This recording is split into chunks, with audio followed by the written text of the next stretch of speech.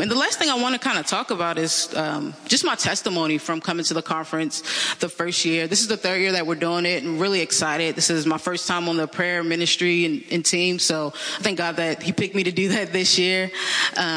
When I came in the first year, I'm going to be honest, and I'm pretty sure other women feel like this, I did not want to come.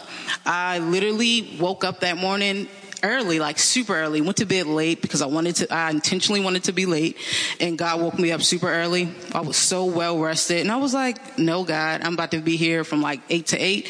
That is a work day for me, and it's Saturday. Like, this is crazy. I don't want to do it. So I went back to sleep, woke up again, did that about 5 times. Finally got up, got here, and I literally was right on time. Like, the service was about to start. Only thing I missed was like breakfast, which was fine because I had breakfast at my house. So I got here. Well, and then when I decided to finally come, my car wouldn't start. Like, when I say I was on a struggle bus that morning, it was bad. I was having a really hard time.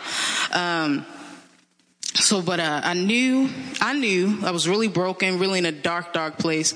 And I knew if I didn't come, that I wasn't going to make it, like that I was going to die. I was very suicidal, drinking a lot, just struggling with a lot of dark stuff. And so I got here, and I just felt like the Holy Spirit was tugging on me, go up for prayer.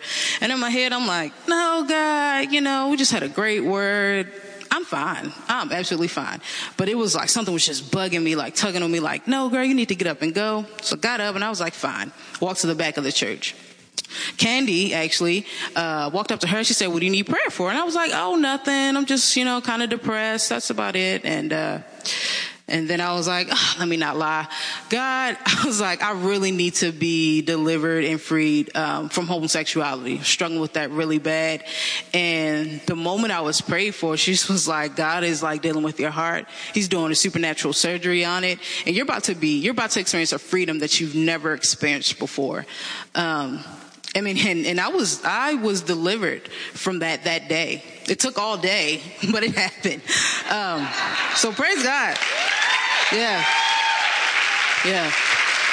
So, I was also struggling with pornography for about like 15 years. And I know I look super young, but it was that bad. I was delivered from that as well. The spirit of death, the thoughts of suicide, all of those things were broken off that day. And so the only thing God needed from me was a willing heart. And that's all he's asking from you guys. So just be open for him to deliver you from the things that you may even think you don't need deliverance from, the things that you are comfortable in. Because I'm going to be honest, I was real comfortable living the life that I was living.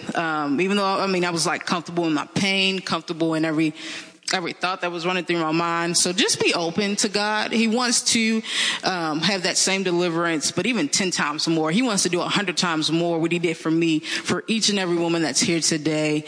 So just be ready to receive. Yeah, I think that's all I got.